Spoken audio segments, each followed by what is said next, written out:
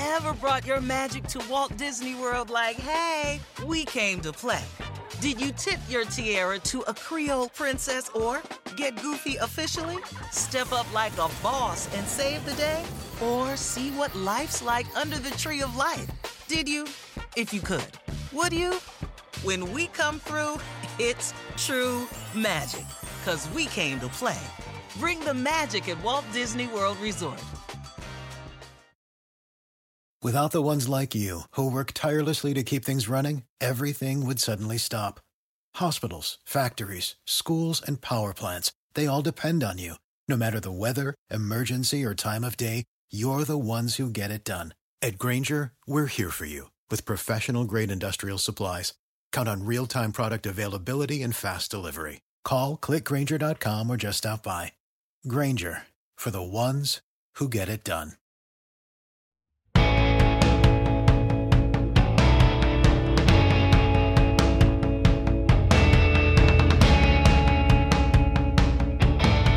Welcome to the Peter King Podcast, the post-Week 1 Peter King Podcast and the pre-Week 2 Peter King Podcast. Happy to be joined, as I'm going to be joined this year throughout the season, with Myles Simmons from NBC and Pro Football Talk. And Myles, listen, you're in for a rollicking ride because I talk a lot and sometimes I just simply can't be interrupted because what I'm saying is so important. Well, that makes you a sports writer, right? I think that most of us tend to do the same thing. And frankly, I'm used to working with Mike Florio. So, I mean, can that really be any worse? Well, we'll see. We'll see how you are by the end of the year. But anyway, welcome. Myles is going to be on with us throughout the football season on the Peter King Podcast. And we've got a fun one for you today. We've got an extended conversation with Austin Ekeler of the Los Angeles Chargers, who is in the news this week because the Chargers have a huge Thursday night game in Kansas City. And I appreciate him giving me some time on Tuesday night of his very, very busy week. And, you know, Myles, it was so interesting. The thing I really wanted to talk to him is how does the human body rebound from playing an NFL game on Sunday and coming back, flying halfway across the country and playing another NFL game on Thursday? Not to mention that these two games are two of the biggest games of your season. So you'll get a kick out of listening to Ekeler and hearing him discuss exactly what he feels like.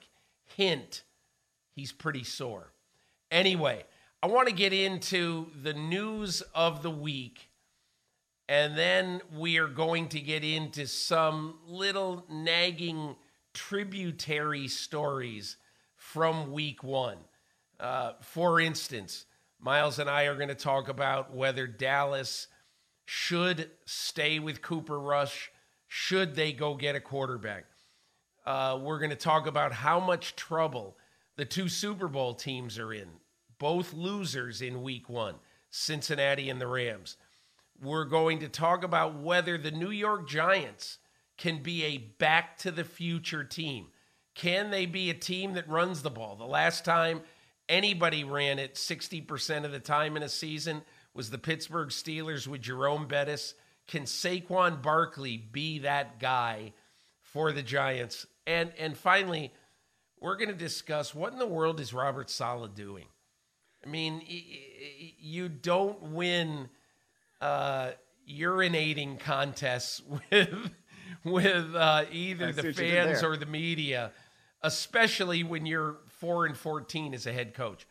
Anyway, we'll get into all that and we'll hear from Austin Ekeler. But first, Myles, obviously the big story of the week is the decision that Denver coach Nathaniel Hackett made with 20 seconds left against the Seattle Seahawks on Monday night, choosing to go on 4th and 5 from the Seattle 46-yard line, choosing to go for a field goal instead of putting the ball in Russell Wilson's hands. Now, after the game, of course, Nathaniel Hackett defended what he did, and he said, hey, listen, we set a line of demarcation, the 46-yard line, and if we got to that, then we were going to allow Brandon McManus the opportunity, our kicker, the opportunity to attempt a field goal from there.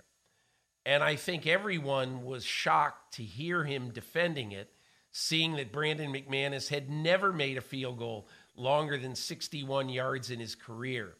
Okay, but seemingly after maybe a night of fitful sleep on an airplane flying back from Seattle to Denver, he quasi came to his senses, not totally. Let's listen to Nathaniel Hackett in his press conference on Tuesday in Denver. Looking back at it, we definitely should have gone for it.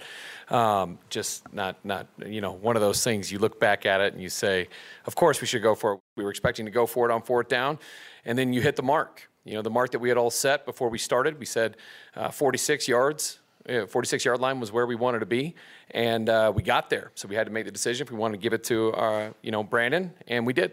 And it didn't work. It sucks, but hey, that's part of it. Myles Simmons, your reaction? I almost like it less, because coaches always talk about process versus results, right? And so really, Nathaniel Hackett is saying, at least in the way I interpret it, that we're looking at this and we look back at it and we say, well, the result is what we didn't like, so of course we should have gone for it. And no, I mean, you shouldn't have gone for it in the first place, because a 64-yard field goal in Seattle to try and win the game doesn't make any sense. I mean, when you think about what they had there, it wasn't just that they had 20 seconds left, right? I mean, the play before on 3rd and 14 started with 1 minute and 11 seconds left on the clock. And so basically what Nathaniel Hackett is saying is that if Javonte Williams had not gotten all the way down to make it 4th down and 5, if it were, I guess, 4th down and 6, then they would have still sent Russell Wilson and the offense back out there and they would have gone for it. And to me, that's a process question, and that's a process failure. How can it be that you get to 4th down and 5 and you're going to say, yes, let's send our field goal kicker out there and do something that's really not something that he can do, or something that he's shown an ability to do? Like, at what point did they see Brandon McManus hitting a 64-yard field goal? Was it in pregame? Like, what made them think that that would be a good solution? I don't like the process and I don't like the result. But like I said, if you're going to be process driven, and coaches always talk about being process oriented, any process that lets you say, yeah, it's 4th down and 5, and instead of going for it with the quarterback that we paid all this money to, the quarterback that we invested all this draft capital in, a quarterback who has a history of making big play after big play after big play, any process that gets you to say, yeah, a 64-yard field goal attempt is a bad process to me. Okay, 2 reactions, and you're absolutely right in what you say. That was going to be part of part 2 of what I was going to say. But my 2 reactions are very, very simple, okay? When coaches say that, okay, the kicker, we talked to the kicker, and the kicker and the special teams coach and whoever, and they said, yeah, I'm good from, if you get it to the 46, I'm good. Well, I mean, what kicker is ever going to say, I'd feel a lot better if this was a 58-yarder, and it's very easy when you're kicking the ball in the pregame. It's very easy to say, I feel great anything from 64 yards and in, okay? Mm-hmm. And the reason that this is a faulty bit of logic by Nathaniel Hackett is that most kickers are going to be emboldened by how they feel in the pregame and by how they look in the pregame and say, oh, I feel great, leg is fresh, I feel good, I can make it from 64. Okay. But as the coach, your job is not just to say, hey, where do you feel good from? How do you feel? Mm-hmm. Your job is to make a decision on this. Brandon McManus' longest field goal in his career is 61 yards. he had missed all 3 other 60-plus yarders he had attempted in his career before this.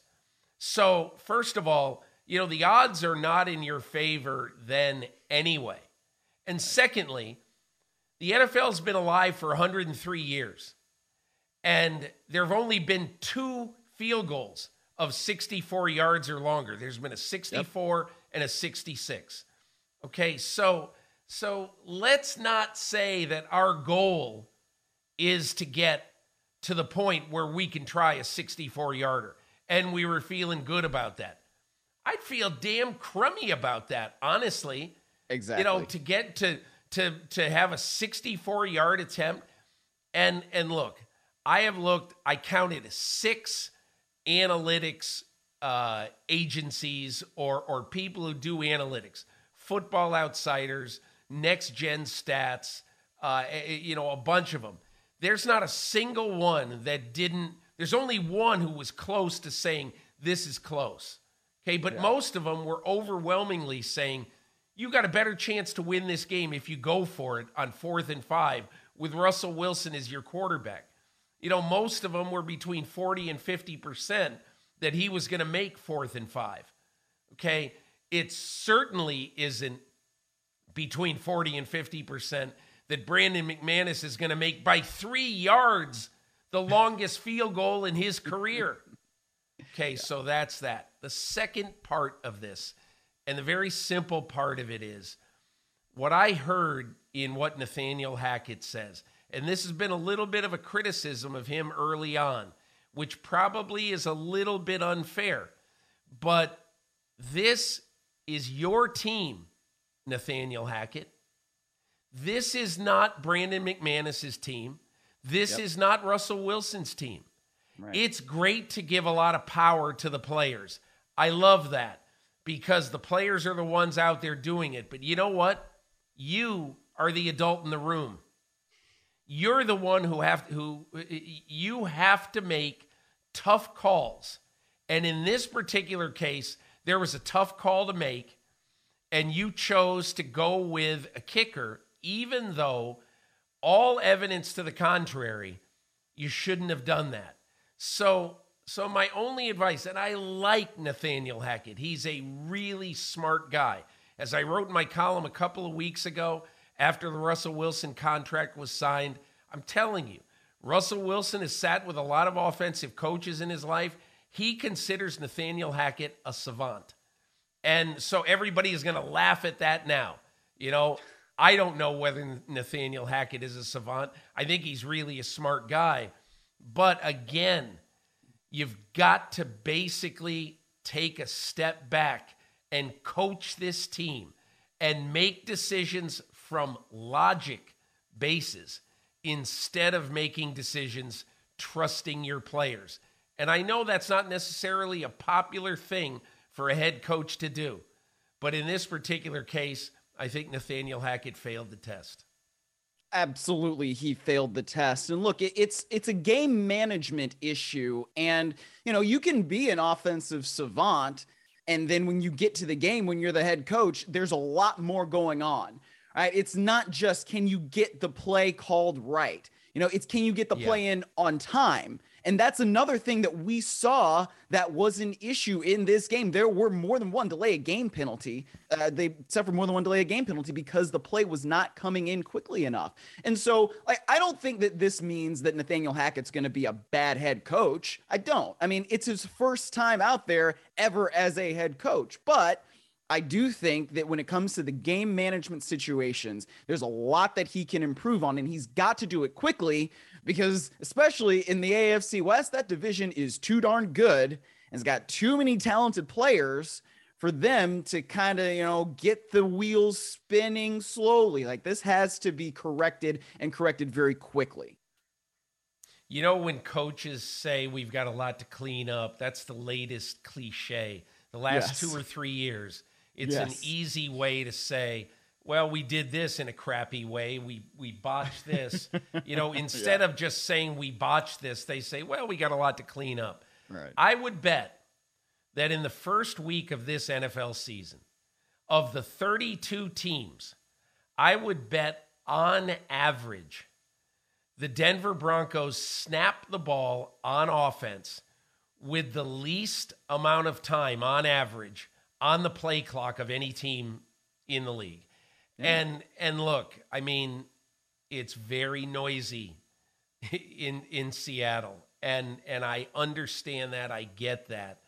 But man, they have got to, quote, clean up, end quote, their process of getting the play in and calling the play at the line of scrimmage. Look, there's 1,000 more things to talk about with that game, but we've got to get to Austin Ekeler. And we will get to some other things in the back half of the podcast after we talk to Austin Ekeler. But I talked to Ekeler after he got home from the couple of walkthroughs that the Los Angeles Chargers had on Tuesday. No physical practice at all in this game week as they prepare to go to Kansas City to face the Kansas City Chiefs. And by the way, you know, they've won at Arrowhead Stadium twice in the last, 3 or 4 years. And so this is not an impossible task by any stretch, even though we all saw what Kansas City did going to Arizona. Anyway, so let us get to Austin Ekeler, and we'll be back with you after Ekeler to dissect other things from week 1 in the National Football League. Have you ever brought your magic to Walt Disney World like, hey, we came to play? Did you tip your tiara to a Creole princess or get goofy officially? Step up like a boss and save the day? Or see what life's like under the tree of life? Did you? If you could. Would you? When we come through, it's true magic. 'Cause we came to play. Bring the magic at Walt Disney World Resort. Dietz and Watson's been making meats and cheeses the right way since forever. What's that mean? It means never cutting corners, ever. It means cooking, not processing. It means our Virginia brand ham that's cooked to perfection, then twice baked to layer the flavors. It takes more time, but you can taste the difference. We come to work every day to do it the right way, even if it's the hard way. Because if it's not right for us, it's not right for you. Dietz and Watson, it's a family thing since 1939. Life is a highway, and on it there will be many chicken sandwiches. But there's only one McCrispy. So go ahead and hit the turn signal if you know about this juicy gem of a detour. So we're back with Austin Ekeler of the Los Angeles Chargers. And Austin, I have always, really admired your path. I want to get into your path a little bit, but there's 2 other things that I think are important to talk about right here this week as you go into the Thursday night game in Kansas City. The first is you have a bobblehead. I'm a huge bobblehead fan. Oh, and no I way. want to see your bobblehead, and I want you to tell me the origin story of it. So I did not know that you were a bobblehead fan, but yes, I do have the bobblehead sitting here right here. Obviously, it's me playing the guitar, which is the signature move in the end zone. So the origin story actually came from about 3 years ago, where we had a company reach out to us and they're like, "Hey, we make custom bobbleheads. We've made a custom one for Austin." And it's not the best story because so they're like, "Okay, let's get it made." And we get them made. They make 1,000 of them, right? And I get the first box that they're made on, and they spelled my last name wrong. Oh my God! I know. So yeah, so my first bobblehead experience. The bobblehead looks great though, but just the box has the last name spelled wrong. But yeah, let's see the replica. Okay, so that's wait a minute. good. Does this one have the names spelled right? It's just on the box. So if you look look at it on the back, it says Austin Ekeler. It's spelled correctly. Yeah, good. I like that. Yes. Good. But yeah, it's pretty good. They did a pretty good job. Yeah, I like it a lot. What about you and the guitar? What's your story? So the guitar started when I was back in college. I was like, man, like we were jamming out. I just love rock music, all types of it, heavy metal, rock, classic rock. And so we were jamming out back in college. I was like, if I ever get to the NFL, like I hit a a guitar in the end zone, right? Let me pull it out for you, right? So I was like, I'm just gonna like hit it, because that's how I feel like a rock star would feel, like on stage, just jamming out to the guitar when everyone's going crazy for you. And so that's the origin, and I just stuck with it because it was like, I could switch up my celebration every time, but then it's like, oh, no one ever remembers that. But now, it's kind of a staple of when I get in the end zone, you're gonna expect to see that. So, that is really interesting because I never knew. I always saw you doing this weird thing, like playing the guitar. You score a touchdown, and I say, "What in the world is that?" Yeah. So now we know. That's right. I feel like, just imagine like the opening song of any concert, right? And everyone's woo! Like that's what it feels like. I feel like to score a touchdown. It's like everyone's just going crazy, and you're just out there rocking. All right. So what's the best concert of your life? What's the best show you've ever seen? So I have not been to a lot of shows. I just recently met Alice in Chains and saw some of their show. That was a great show. And Breaking Benjamin, they were playing together. So I just recently went to that one. But yeah, I have not been to many shows. So. Why have you not been to many shows? I just don't think I grew up around that. And so I guess it hasn't been a priority for myself. I think growing up out there in the ranch out in Colorado was more towards just focusing on what we had at the moment, and didn't really get those luxuries for going to shows or skiing and enjoying the mountains or anything. What was the music you listened to as a kid, like in high school? Ooh, what was your music? So back then it was usually country or like some type of like hip hop, as that was starting to become popular now. So it's like hip hop and country back in the day. Wow. Yeah. Pretty good. Yeah.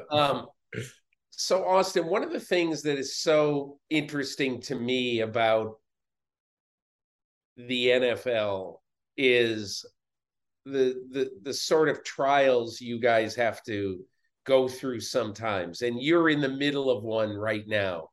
You are going to get on a plane. We're recording this on Tuesday night.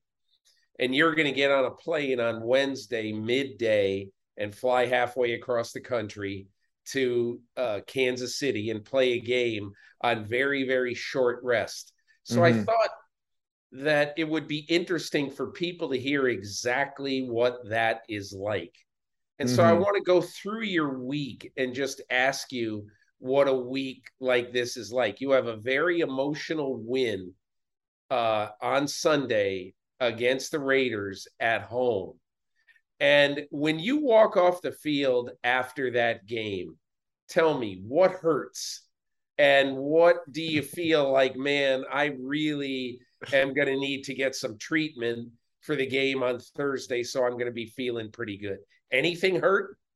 Oh yeah, the body definitely hurts, but I kind of want to go back on what you're saying as the trial, because I feel like that can relate to so many people, right? We all have different, hardships that we have to go through our life. And for us in the NFL season, injury, just trying to stay healthy through the whole thing is an entire trial, but even more so on the Thursday night game, like you're saying, right? Because as of now, I'm sitting here like my shoulders are still sore, right? Today's usually our day off.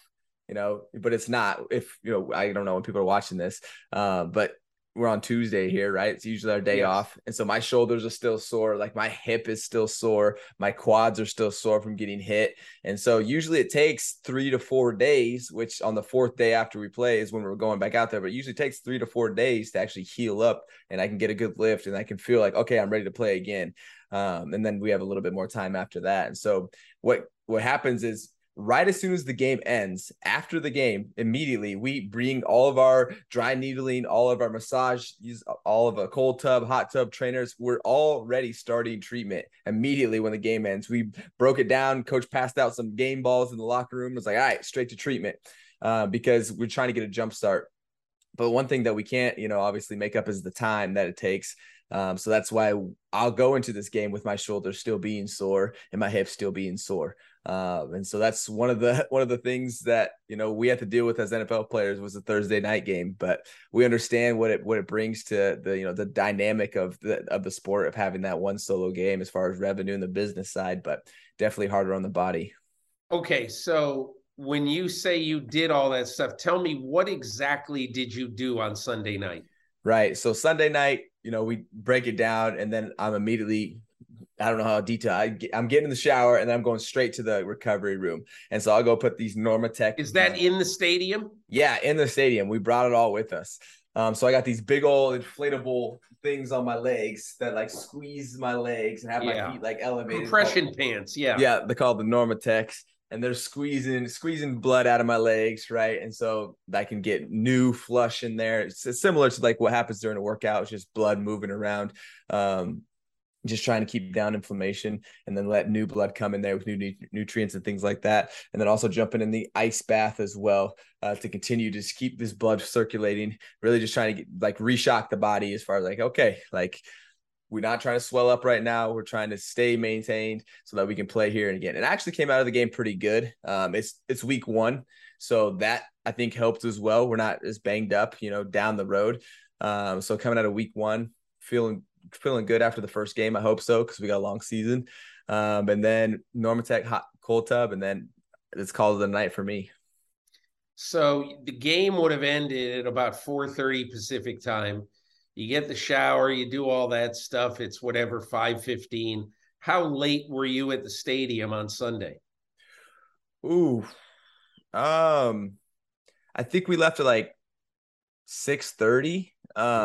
So nothing crazy late. I had an interview at 7:30, and I think just got home just in time for that. Because we don't actually stay up in LA. We're like down south, right? So we have about an hour drive after the game. So yeah, got home about 6:30. And so what did you feel like when you woke up on Monday morning? So yeah, Monday morning, wake up. It's kind of like the day after is always, I feel like, the day that you feel the worst. Like after the game, you still have a little bit of adrenaline, like you still can get around a little bit, but it's the day after where you start to see, and you see the guys coming in, they got the limp going. And I'll come in. Yeah, that's what I said. I started to feel my shoulders. I was like, dang, I didn't know my shoulders were this sore after the game. But I mean, that's the first time I've worn the shoulder pads for that long, and obviously getting hit in real life, football also plays a toll on that. So my shoulders, and then like I said, my hip. It's the hip. Like my hip didn't hurt after the game until I got home, and then it starts stiffing up on me. And then the next morning you wake up, it's like, oh, okay, yeah, that's definitely sore. And then so we go through like a little routine of rolling out and all these yoga moves and stuff like that, trying to just make sure we're not getting too stiff, in our training room. And you guys as a team, you don't really practice at all this week, right? You just do walkthroughs, right? Yeah. So we still consider it a practice, because it's more mental, but it's just less physical. So we're still like absolutely locked in, making sure we're focused on our technique and fundamentals, and being in the right spot and communicating, all that. It's just, taking the actual physicals part out of it. Because usually on Tuesdays, right, is our off day. And so now we don't have that. So we're straight into it. I just, I'm curious. And I remember I asked Justin Herbert this in camp. I said, man, you've got 2 of your biggest games of the year right off the bat, because this division is basically one of the toughest divisions ever.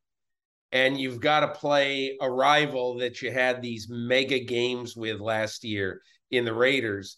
And then you've got to play probably the best team in the last 5 years in the AFC on the road in a very, very short week. And I wonder, I might say, this all seems unfair. It's great for it's great for everybody is really excited that there's going to be a big game, 2 of the best teams in the AFC playing on Thursday night. Everybody's really excited.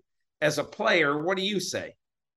I mean, I'm also excited for those exact reasons that you said, because the stage is so big that's such a great opportunity for us to go out there and compete. We play for a lot of reasons, but when you can add those things that you're talking about, it adds more on to why we're playing, right? It adds more on to the actual, meaning of that game for us. So we feel that. We definitely feel that as players, and it's a great stage for us to go out and show what we can do. And if you can capitalize, it's going to bring more opportunities for you as far as all the things off the field and, across the league when everyone's at home watching the game. So that's what I love about Thursday night and all the primetime games.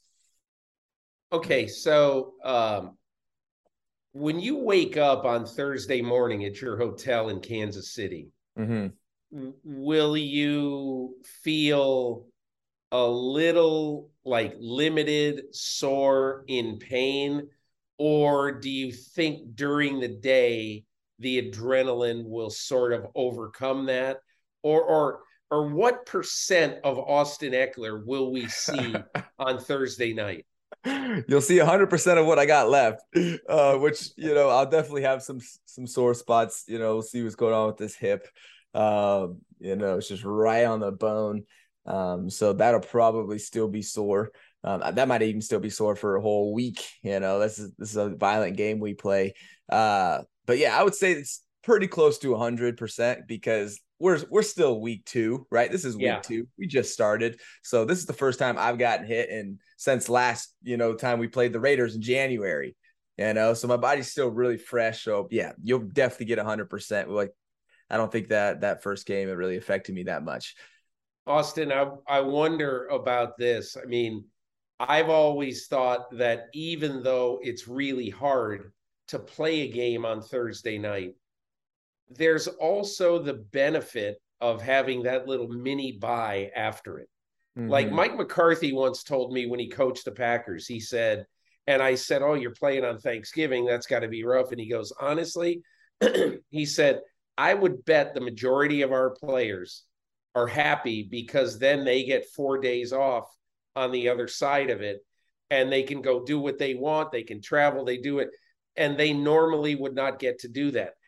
And the other part of this one that I would think if I were you, I wouldn't hate is that everybody only has one of these Thursday games, and you're getting yours in very, very early. Is there any benefit to that, do you think? I probably got asked this like 3 or 4 times, and I'm still back and forth on it because what you're saying is completely true. The few extra days after is very nice as a player to kind of, get a reset, but it's like we just started. So we don't really need a reset yet. That's, that would be the negative of having it this early. But also, like we said, a little bit more fresh going into it. So, that could be as far as the injury. I don't know. I feel like we've seen the statistics. Injuries aren't really that much higher, if at all, on Thursday night games.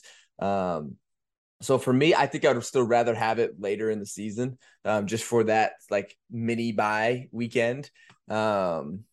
Because it's just when we're getting beat up down the road, a lot of times we're going to need a week or 2 where it's like, dang, I wish we had like a few more days because then we could get someone back. But they might have to miss a game because they're just not ready, just on the edge and fringe of being ready. Yeah. So, it is what it is. We'll take it. Amazon wanted us for their first primetime game. So we'll go give them a show. There's something kind of cool about that too, because they really wanted you guys. Mm-hmm. And they wanted Mahomes and the Chiefs. Mm-hmm. And plus, I think having been to a lot of games over the years at Arrowhead, now what it's like. It's a great atmosphere for football, isn't it? It really is. It really is. The culture over there with the Chiefs is unreal. It really is. Like the fans are so into it. They're all every game coming all out. They got their little chants they do.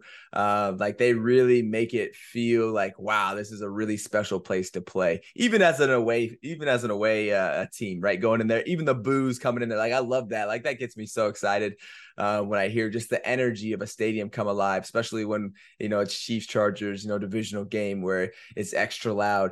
And I feel like we got a little extra level. We used to have Phillip too, because I don't think they really liked him.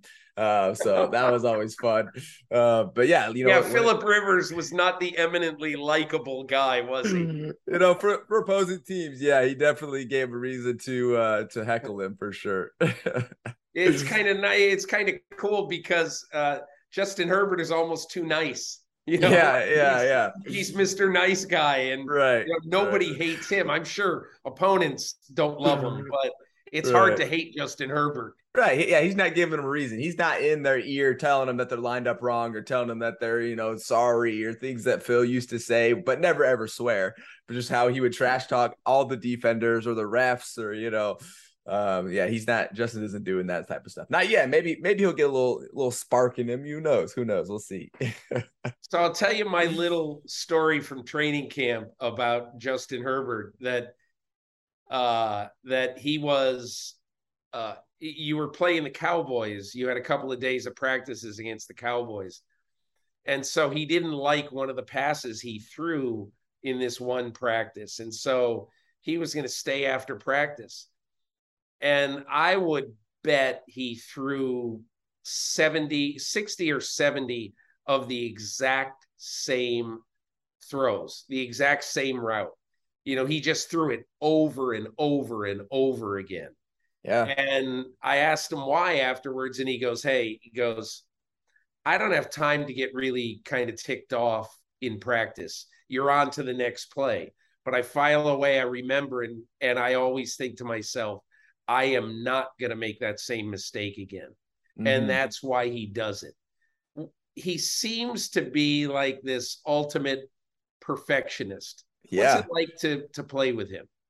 He really loves the game of football. Why he's like that? Like, just in general, he really loves the game. Like, I remember he was in an interview and someone asked him what he would be doing if he wasn't playing football. He said he'd be coaching football.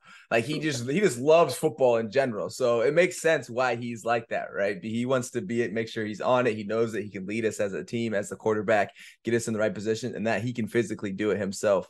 And so that's what I would say most about Justin, is that he's coming a long way. It's definitely, I've seen a huge difference between Phillip and the knowledge that Phillip had, and then Justin coming into year 3. And so I've seen the gaps. I'm like, yeah, Justin still has a long way to go, but physically he's getting it done. And so that mental part will continue to catch up as he gets just more and more experience around the league, playing with different guys and against different defenses. But he's on the right track. He's got the stuff that it's going to take to actually get him to that really elite level that he's really close to, but still trying to just come up, be considered the best. What's he like in the huddle? I mean, see, people always ask this because they don't really understand what's going on in the huddle. When we're in the huddle, like, there is no small talk. It is straight business. Like, we are talking like, hey, what is the play? What's the snap count? Are we trying to do something? What's the check on this call? Like, it's straight like business, like nothing else. No one's like cracking jokes or anything like that. So he comes in, he's deliberate. Like, he's like, hey, this is what's going on. If he has to remind somebody, hey, make sure you get over if the safety drops down. So whatever he's got to tell us, right? So that's what huddle talk is. Nothing exciting or anything like that. Just straight business. I got 2 other topics for you. The first is that you realize, of course, that last year you were a part of the play that made America think that Brandon Staley's a total crackpot. That it's 4th and 1 at your own 18 in the third quarter against the Raiders, and he chooses to go for it. And they crowd the line. If it's possible to have 13 in a box, they did. And they just crushed you when you took the ball at the line of scrimmage. Do you remember what you were thinking when he said, go for it, and now what you think about it? Yeah, I mean, I was just thinking about the play. Like, I knew what play we were running. It was, we call it duo. It's up the middle. It's a dirty play. You got to get in there and get your face bloody. And so, when everyone's crowded down, usually it ends up, slicing off of an edge. So I was thinking that in my mind, and sure enough, everything crashed down, but I didn't have enough time to get back outside to the edge and got absolutely crushed. But yeah, look, was it the best call? Maybe not, but we got to execute as players. And they got the better of us there. But no, I like it because this was everything on the line. Everything on the line. We know what kind of guys we have. He has trust in us. I think he was just putting it all. I wanted to make sure that it was all out there and it's all in our hands. And that's what he did. That's what he did. He gave it to us. It's like, listen, what I say about that, and I'm not trying to stick up for him necessarily, but you guys were 6 of 7 on 4th down plays in that game. So for everybody who says, what an idiot for going for it, well, what about the 6 times he made it? Or you made it, excuse me. That's right. No one's talking about those ones, Yeah. No, that last drive, we had like 3 or 4 on that last drive alone, or maybe 5. Whatever. Yeah. What a game. I'll never forget that. Yeah, that was a heck of a game. So I always think, like, if somebody asked me about what players go through to get to the NFL, I bet I've told your story 10 times. And I've told it because there's so many aspects of it that are so cool. And it shows sometimes how tenuous a player's hold on a roster spot in the NFL is. Because just for those who don't know, when Austin Ekeler was coming out of college football 4 years ago, he came out of a school called Western State in Colorado, which is not a football factory. And so he didn't have a really great shot, but you ended up in the Chargers camp. Anthony Lynn was the head coach. And as I found out later, the only reason that you ended up in Chargers camp is that the guy who Anthony Lynn wanted to sign ended up signing with the Eagles because the Eagles offered him more money than the Chargers offered him, in a free agent contract. So then the next spot was yours. Okay. And I just want you to tell me and tell people who listen to this about what happened when you got signed. And I'm gonna just say one thing before that. It's that you were so intent on giving this your absolute best shot that you told your family, hey, listen, in the 5, 6, 7 weeks before that, listen, I am going all out to make this. If I don't call you back, if I don't text you back, if I disappear, don't worry about it. I'm not dead. I have to devote every moment to this quest I have to make the Chargers. Right. So I'll preface that. So take me into how you actually made it. So, I saw it as this. I saw it as the biggest opportunity that I've ever been presented in my entire life. And when you know how much value the NFL, I didn't even know how much value the NFL could give to me, but I knew it was massive. I knew it was like, okay, there's money, there's legacy, there's all these things that you can do if you get into this. And so it was a massive opportunity that came to me.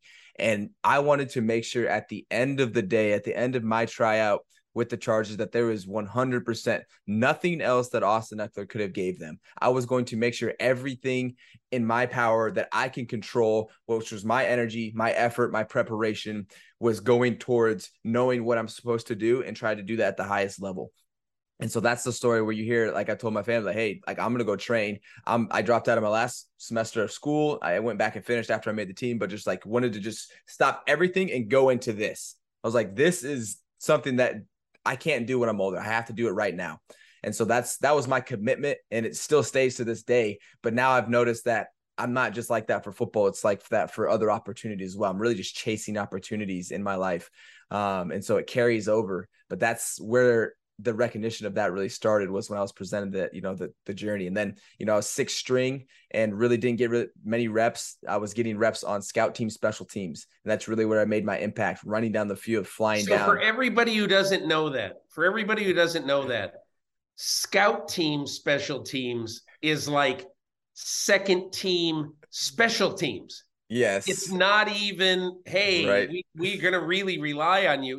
You're giving the special teams unit a look as to what they're going to see in the game. Right. And so that's how far down the depth chart you were. Yeah. I wasn't on the depth chart. Coach Lynn didn't know my name. My head coach did not know my name. He literally came out and said that when I made the team. He's like, this number 3 guy came up to me and I didn't know who he was. And so like, that's what I was dealing with. Those were the odds that would get to. I didn't think about any of that. I just thought about. But remember what you said to him when you met him one day? What did you say to him? So it was the last day of spring training. It was actually my running back coach. I went and told him, Coach, I'm making this team. What do I got to do to make this team? And I went to Anthony Lynn after that and said, Coach, what do I have to do to make this team? I went up to him because like I said, I want to make sure everything was in it. So I went and asked him that. And he's like, okay, you got to make sure you protect the ball, protect the quarterback, and go talk to a special teams coordinator. Those are the 3 things he gave me. So what did I do? All right, I'm going to talk to Coach Stu. And then I went and had like an hour talk with him. But, it was funny. I talked to my running back coach, told him the same thing. I told him that. I was like, I'm going to make, he kind of chuckled. He's like, all right, keep working. He said, keep working. And I was like, oh yeah, that's all I'm going to be doing. That's all I've been doing. And sure enough, Anthony Fredo, my running back coach, still to this day, we stay in touch, but came back and ended up making the impact enough. And like I said, actually, I remember this very vividly. The last preseason game, I had a reporter ask me, like, do you think you made the team? I said, I don't know if I made the team, but what I do know is that there was nothing else. Like, that was everything. That was all in. If I make this team, it was made to be. If I don't, then I got to go do something else because I couldn't have done anything else. So you make a hit at some point in training camp that made Anthony Lynn notice you? So what made him notice me, the first time he ever gave me any type of recognition, was on scout team punt. I was playing the personal protector, the guy that's like in the middle that like is yelling out the calls.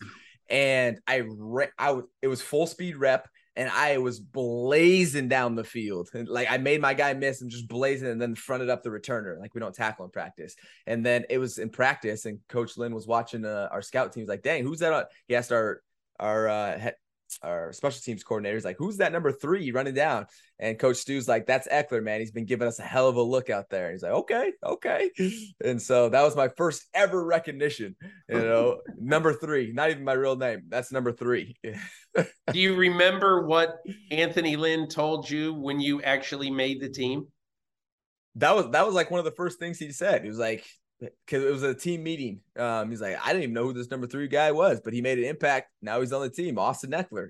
They give me a round of applause and everything like that. But that was like the first thing. Yeah. Okay, so I got to fast forward a little bit now and just ask you. So now you've been in the league. This is your 5th year in the league. 6th year in the league. 6. Sorry. Yeah. Okay. This is your 6th year in the league. And so you have proven not only that you can be a kamikaze pilot, okay, but you've also proven that you could be an all-around running back. And, I remember after 2019,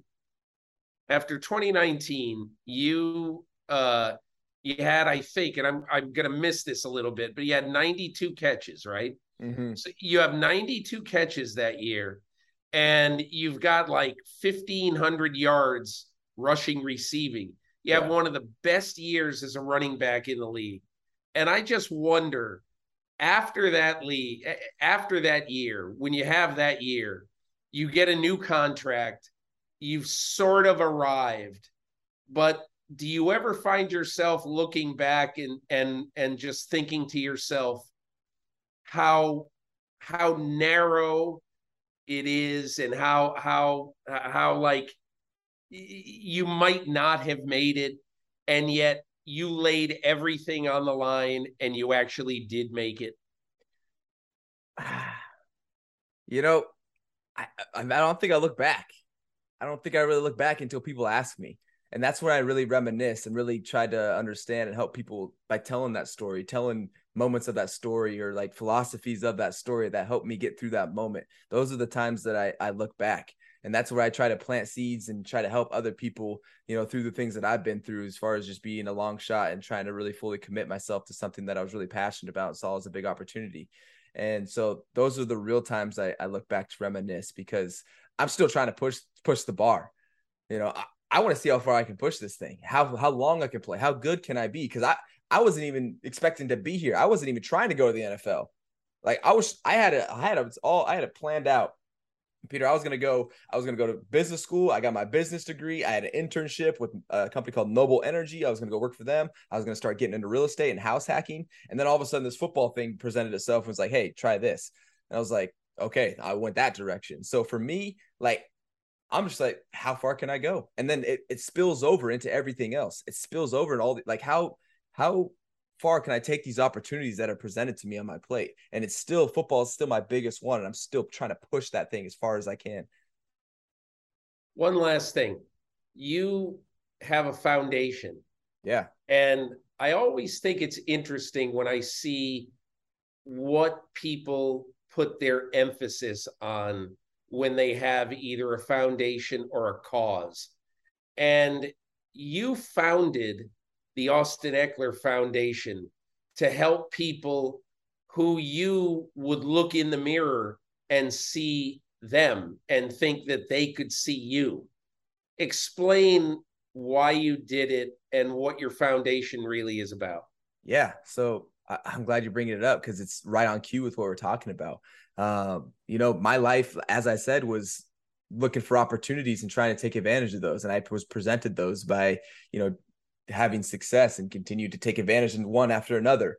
But to get that going, you need to have an opportunity first, right? You need to have that. And so with the Austin Ekeler Foundation, what we're doing is going into communities and putting resources in that are lacking in certain communities. I'm talking basic needs for people to get their opportunities started. My favorite project still to this day was up in Watts, California, where, we have, students that their parents or their caretakers are in the low income housing, living out of cars. They don't have washers and dryers. So we found out one of the number 2 reasons they're not coming to school is they don't have clean clothes. So what do we do with Austin? We have resources. We went and put washers and dryers in their schools for them so they can come to school, they can do their laundry, and they can also feel normal, right? They get their life started. We've built gyms. We're actually looking at building another weight room. I think that's a perfect place to have opportunities because people might see it as just a weight room, but what it really is a character builder. If you're in the weight room, you're learning how to be mentally tough, physically tough, work as a team, push yourself, all these things that can be applied to other things. So building, weight rooms, putting resources like clothing, school supplies, all those things, just equipment back into the community that is lacking so that people can use that to get themselves going. So that's what we're doing with the Austin Ekeler Foundation. It's really a wake behind what I've done in my upbringing, right? And how I've been able to, get myself going on a right track and continue to push forward, trying to help other people get themselves started and do the same. Pretty cool. Very cool. Awesome. I appreciate that. Hey, listen, I want you, when you get off this right now, I want you to go to bed and get some sleep because you got a big game on Thursday and you've got to be ready for this game. Okay. Every game. But yeah, I appreciate that. Appreciate it. Hey, listen, thanks a million. I really appreciate you taking the time, especially in such a time pressured week. Yeah, no, always a pleasure, Peter. Whenever you want me on, man, I'm here. Have you ever brought your magic to Walt Disney World like, hey, we came to play? Did you tip your tiara to a Creole princess or get goofy officially? Step up like a boss and save the day? Or see what life's like under the tree of life? Did you? If you could. Would you? When we come through, it's true magic. 'Cause we came to play. Bring the magic at Walt Disney World Resort. Dietz and Watson's been making meats and cheeses the right way since forever. What's that mean? It means never cutting corners, ever. It means cooking, not processing. It means our Virginia brand ham that's cooked to perfection, then twice baked to layer the flavors. It takes more time, but you can taste the difference. We come to work every day to do it the right way, even if it's the hard way. Because if it's not right for us, it's not right for you. Dietz and Watson, it's a family thing since 1939. Life is a highway, and on it there will be many chicken sandwiches. But there's only one McCrispy. So go ahead and hit the turn signal if you know about this juicy gem of a detour. Myles, you're out in Los Angeles, and you have had a close eye on the Chargers, as well as obviously the Rams. You're close to that organization as well. But how do you see this game Thursday night, and what were your takeaways coming out of that game on Sunday against the Raiders? Yeah, I think this is one of those really big early season divisional matchups where you kind of start to stack what these teams are and what they can be later on in the year. And I think obviously when you're talking about the Chiefs and the Chargers, these two teams met early last season too, and it really was kind of a turnover fest for the Chiefs when they were at Arrowhead. And you know that they don't want to do that this year. I think the Chiefs obviously have such a big target on their back just based on the way that they've dominated that division over the last few years. And they've hosted, the last 4 AFC conference championship games in their building. So everybody knows that in the AFC, you have to take down the Chiefs if you really want to get to where you want to go. And that's doubly so if you're the Chargers because they're in your own division. And honestly, when you've got 2 young quarterbacks like Patrick Mahomes, like Justin Herbert, and those 2 dudes are just so darn good. I'm looking forward to any time I get to see those 2 line up against each other, but especially now early in the season where the Chiefs had a great game dominating the Arizona Cardinals, and the Chargers were able to hold on and defeat another division rival in the Raiders after they came out great on Sunday, Peter. I mean, I really thought Justin Herbert in that first half of that game looked like an MVP. He made some outstanding throws, in the third quarter as well, that specifically that touchdown he had to Gerald Everett on the left sideline. But I mean, he just does things with the football. And I've seen articles where they talk about how quick he processes his reads, that it's just really, really special. I've seen different quarterbacks across the league. I've covered a lot of games, but there is just something that is so special with the arm talent of Justin Herbert and the way that he can go through things and the way that he can move in the pocket, the way he can create space with his legs. And then sometimes he's moving left and he can still make that throw to his right. I mean, what he does is unbelievable. So if the Chargers can go in there and topple the Chiefs early on in the season, I think that will say a lot about what the Chargers' potential is here in 2022. Yeah, I kind of look at this game, especially because of the, in essence, here's what the Chargers are doing this week. They're not practicing. They're having a couple of walkthroughs today. Like, quite literally, they are going to have 2 walkthrough practices. They did nothing on Monday. They're going to have 2 walkthrough practices today, Tuesday. They're going to get together on Wednesday morning. Don't know what they're going to do Wednesday morning, but on Wednesday they fly to Kansas City. So they will have done nothing really physical all week before this game. And obviously, it's an interesting way to approach what arguably is one of your 2 or 3 most important games of the season. If you want to win the AFC West, you've got a minimum split with Kansas City. So here's one of those chances. Justin Herbert has already won a game against Kansas City at Arrowhead, so it's not that foreign to him. And I just look at this basically saying that they're kind of playing with house money.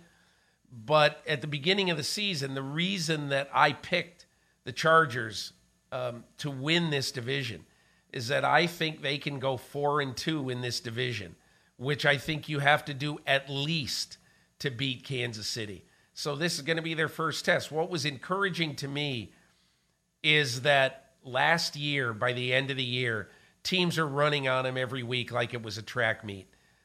They lost the game against the Raiders in Week 18, the final game 272, because they simply could not stop the run. And so the way I look at this is they're coming off a game where they allowed 68 rushing yards. I forget what it was. But they didn't allow a lot of rushing yards, and they obviously had enough explosive plays to play a good team with a very good pass rush. and, to play them very well. So I like this matchup, and I like it at this time of year. The other reason is I want to see these teams when they're both near full strength. Yeah. And so I like the fact that we're going to see this early. And the one other thing about this game that I think is going to be very interesting, especially in a new broadcast sort of venue with Amazon Prime. So I'm kind of looking forward to the telecast. I'm looking forward to see what a brilliant guy like Fred Gaudelli, and look, I work for the same place that he does, so that, truth in advertising or whatever, fairness. I think he's going to have some really interesting wrinkles as the guy putting on this show. And let's see how Al Michaels and Kirk Herbstreit do in their first game. Yeah, it was trippy a little bit when they did that preseason game, 49ers and Texans, and you hear Kirk Herbstreit talking about the NFL, and you're like, huh, like that's, I've heard it. I know that they've done games with Chris Fowler, but like to hear Al Michaels and Kirk Herbstreit, it tripped me out a little bit. I'm not going to lie. But those two guys are at some of the best who have ever done it at what they do. So to bring them together, I'm looking forward to it too. You brought it up earlier. Is anybody going to know exactly where to go to just watch this game on Amazon Prime? Because the one thing I thought was interesting was that I'm a pretty savvy tech guy. I'm not like the most savvy in the world, but I understand how to use apps. That's kind of, I guess, my generational, talent, if you will. But when you went to Amazon Prime for that early preseason game, right, you had to go through, 2, 3, 4 menus just to get to the game. I didn't really understand why there wasn't just a watch now button that happened exactly when you open Prime. Or if it's, what is it going to be, 7 o'clock, 7:30 Eastern when they start their pre-show stuff? Shouldn't that just be the one thing that comes up when you open Amazon Prime? Because, if somebody doesn't want to watch that, fine, just hit the back button on your remote. I feel pretty sure that by Thursday night they will. And I've got this new fun thing that I'm sure everybody's going to hear me and say, okay, old man, time to go back to bed. I've got this new device called the Fire Stick, which I've never used before, but I'll be using it Thursday night, to try to find. I think we have Amazon Prime. My wife and I both have it, so I should be able to figure out some way to get this done. You have it, don't you? Yeah. Oh, yeah, for sure. Yeah, I've got it. I've had it for years. It was very great in college when you needed all your textbooks shipped to you. Amazon Prime shipping textbooks. That's interesting. Oh yeah. All right. let's hit the other topics du jour. I'll ask you the question. Should Dallas stick with Cooper Rush in the wake of the Dak Prescott injury and the fact he's out probably for 5 or 6 weeks? Should they stick with Cooper Rush, or should they go out and try to pry a quarterback from some team? It's funny because obviously Jimmy Garoppolo would be the one where I think everybody is kind of like, okay, well, could they go get him? But Garoppolo's got a no trade clause. And I don't know if I'm Jimmy Garoppolo, why I would be interested in Dallas, where, it's only going to be a 5, 6, 7, maybe week stint that I'm starting here. And I don't really know that offense. If he were going to some place like Miami or the Jets or someplace where they have that scheme already that comes from the Kyle Shanahan playbook, then I would understand it a little bit more. But, a buddy of mine was like, man, I wish that the Cowboys could maybe go get Gardner Minshew, but like the Eagles aren't trading him to Dallas. So that's not going to happen. Yeah. At this point, I just feel like you've got Cooper Rush. You made your bed with your backup QB, just laying it, because unless you're the 2017 Eagles, like usually when your starting quarterback goes out for a little bit, your season is going to come off the rails a little bit. And that's just the nature of the quarterback position. Look, I'll tell you what would worry me if I were the Cowboys right now. We didn't do anything very well in this game, even before Dak Prescott got hurt. 14 of 29 in this game. They did not play the run well. They gave up 152 rushing yards to Tampa, which is not a premier running team. And, to me, somebody asked me before the season, geez, you didn't put Dallas as one of your 7 playoff teams in the NFC. Why? I say, it's always something with Dallas.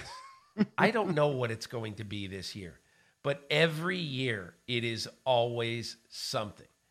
And now, obviously, I feel bad for Dak Prescott. He's such a good person. And you never want to root against anybody. I feel bad for him, but this falls into the category of it's always something with them. And unless Cooper Rush plays well in his absence, and I'm not saying how many games he has to win, but unless he plays well, a mountain of crap is going to come down on owner/GM Jerry Jones's head for not backstopping a position where the quarterback in recent years has gotten hurt some. So that, to me, is the biggest issue going in here. I don't think they're going to make a trade. I don't think they're going to do anything different than Cooper Rush for the next month plus. But, man, there's a lot of pressure on Cooper Rush to play competently. Yeah, and it's interesting, too, to me, because you've seen them backstop that position well in the past with Andy Dalton, right? And he was there in 2020. And obviously things didn't necessarily work out as to, the Cowboys still being good enough to make the playoffs that year. That didn't happen. But at the same time, when you know what has happened there in the past, you have to feel like, man, okay, can I at least tread water with the backup quarterback that I have? I don't know that Dallas is going to be able to do that. And, you said not having them in your playoff field before the season. I picked them to be 7th. I picked the Eagles to win the division because, to me, you can see exactly how the Eagles got better. I don't really know how Dallas got better over the offseason. I know how they a lot of people left. Yeah, exactly. Right. Last night we're watching Gregory pass rush for the Denver Broncos, not the Dallas Cowboys. Amari Cooper is in Cleveland, and I know the contract situation was this and was that, but they didn't get better. You have other teams in that division that did. And, if Carson Wentz can play like he did at the end of that game for Washington, who knows what the Commanders can be? Is it out of the question for Dallas to finish 3rd? Is it out of the question for Dallas to finish 4th if things continue the way that they did with the Giants? I don't know. Could you imagine if the New York Giants finished ahead of the Dallas Cowboys in the standings? First of all, we've already appointed Sean Payton the coach of the Cowboys. And, for next year, could Sean Payton be the coach of the Cowboys by Thanksgiving? Anyway, we'll see. Let's go to how much trouble are Cincinnati and the Rams in. I'm going to take Cincinnati for a second, Miles, and I want you to take the Rams. I'm going to tell you what really worried me about the Bengals on Sunday. And okay, look, I know that the strength of the Pittsburgh Steelers is in their defensive front, and that's pre the loss of TJ Watt, okay? But the strength is in the front. But with the caving in of an offensive line that the Bengals spent so much time and free agent money and so much of their cap, this is what they wanted to fix in the offseason. And when I saw that game against Pittsburgh, they have not fixed that line. And to go forward knowing that your whole franchise and the future of your franchise is Joe Burrow, if he has to run for his life and get as much pressure as he had on Sunday, because quite honestly, that looked to me as much pressure as Burrow was under in the Super Bowl, they're in big, big trouble. I think turning it over 5 times, total outlier. Every quarterback from Sid Luckman to Dan Fouts to Dan Marino, has had those kind of games over the years. So that doesn't really bother me. What bothers me is the pressure on Joe Burrow. What bothers you about the Rams coming off the Thursday night game? Well, I would say much the same. It's the pressure, right? I mean, Buffalo was able to generate so much pressure with just 4 guys on Matthew Stafford. And when that happens, you see the result, right? The Rams could not get anything going offensively, particularly in that second half. And if that's the case, right, then that team is going to look like that. But I mean, it's not like we haven't seen them have kind of bad performances based off of pressure before. I go back to last year when they played Tennessee at home, and a sort of similar phenomenon happened. Matthew Stafford got pressured all day long. He looked really bad. That offense couldn't get into any sort of rhythm. And then Tennessee ended up winning that game. And that Tennessee is one of the class of the AFC teams. At least they were last year, right? They were the number 1 overall seed. But I think Buffalo could be very similar. So it's not necessarily that I think the Rams are totally broken, like they've got such a horrible Super Bowl hangover, they're not going to be able to do anything. No, but I think it's fair to be concerned about an offensive line and an offensive unit that allows that much pressure on the quarterback, because if that's what's going to happen over the course of the season, the Rams are not going to be anywhere close to what they were in 2021. You know, the most times that Matthew Stafford has been sacked since he came to the Rams happened in this game against Buffalo. 7 sacks, 16 total pressures. 4 of the 5 games that he's been pressured the most in his Rams tenure, 4 of those 5 games they lost. There's no question Sean McVay has got to figure out a way. The one they didn't, and you pointed this out in your column, Peter, that was the NFC Championship game last year when they beat San Francisco. So, I mean, it's not that they can't handle it. They've shown that they have the ability to be able to move past stuff like that. But, I mean, yeah, 4 of the 5 are L's. So that tells you a lot about where they are. Third topic, can the Giants play a different kind of football? A very heavy run-based football. If Saquon Barkley stays healthy, can they keep doing this? And can they somehow, some way, find a way to contend in a year that totally looked like a lost season? Yeah, you know, I think that they can. I mean, I'm not sure how exactly sustainable it is for Saquon Barkley to run as he did. I mean, I was very impressed by that game, by Brian Daboll and what Mike Kafka did calling the plays. I just was not expecting them to beat Tennessee. And I loved the call from Daboll to go for 2. You're a first-time head coach. You're in your first game. Do it. Show the stones, you know? What do you have to lose? Go out there and show that aggressiveness. I love what he told you about going around to those defensive guys and saying, hey, if we get this touchdown, you want to get it in there? You want to go for it? And they're like, hell yeah. And they say, okay, Kafka, get your best 2-point play ready. And then, of course, he goes a little shovel pass. And yeah, Mike Kafka once coached for the Chiefs. Right? You can tell when he's doing those kinds of things. So I love that. Right. I loved that. And I think that if they can play like that, then you might see the Giants become one of those teams where it's like, oh, man, they didn't look like anything last year. But now, new staff, you know, you got new guys evaluating the talent. You got new guys coaching up the talent. It can make a real difference. What's amazing to me of all the amazing things, like if I was in a survivor pool this weekend, I would have picked Tennessee. So I'd be gone. Okay. But even more amazing than all the survivor pools that are dead right now because of the Giants beating Tennessee is the fact that the Tennessee Titans just allowed 238 rushing yards in a game. Yes. That blows me away against the New York Giants. 238 yards.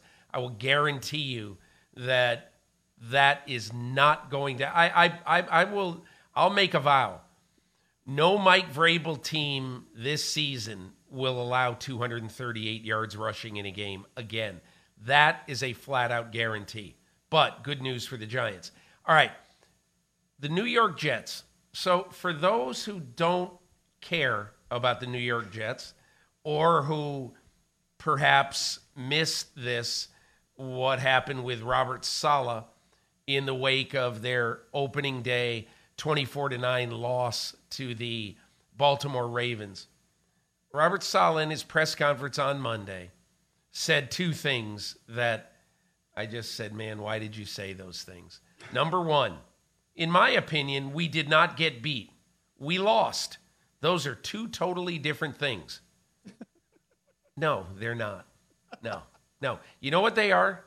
They're two different things semantically, but there's no difference in getting beat and losing. None. Yeah. Here's the other thing he said.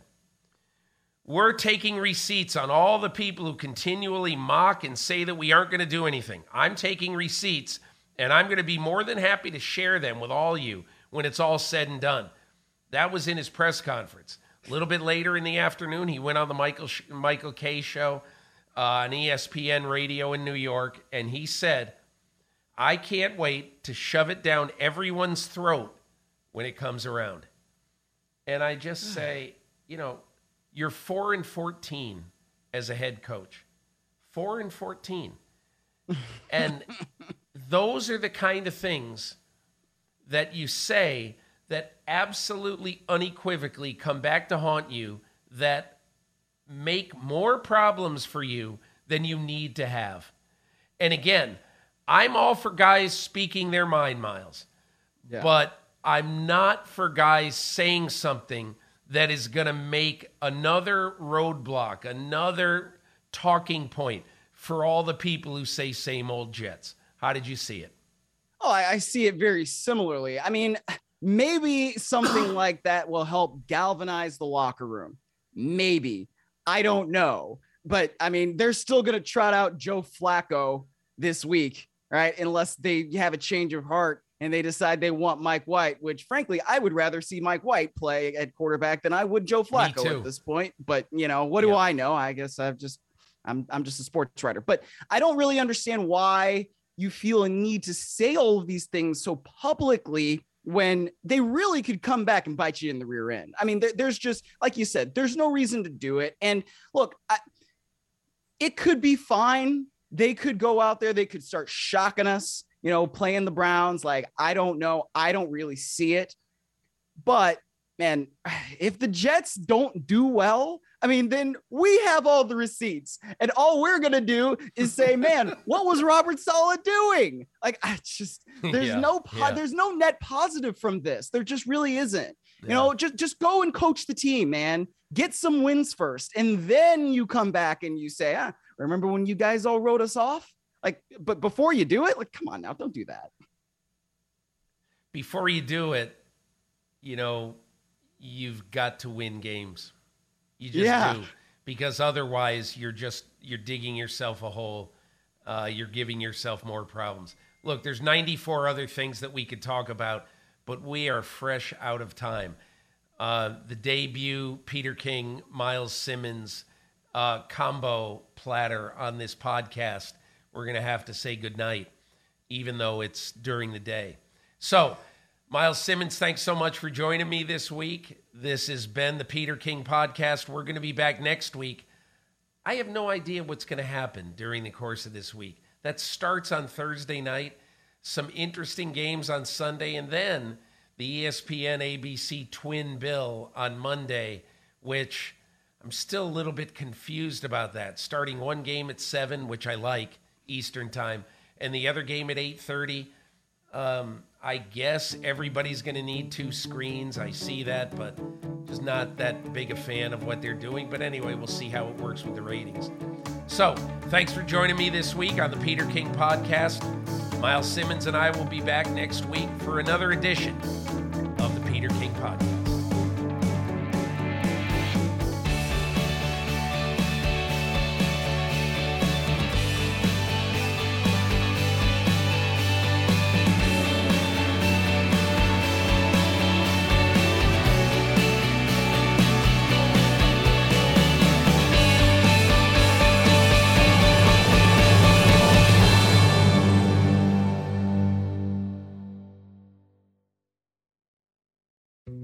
Dietz and Watson's been making meats and cheeses the right way since forever. What's that mean? It means never cutting corners, ever. It means cooking, not processing. It means our Virginia brand ham that's cooked to perfection, then twice baked to layer the flavors. It takes more time, but you can taste the difference. We come to work every day to do it the right way, even if it's the hard way. Because if it's not right for us, it's not right for you. Dietz and Watson, it's a family thing since 1939. Life is a highway, and on it there will be many chicken sandwiches. But there's only one McCrispy. So go ahead and hit the turn signal if you know about this juicy gem of a detour.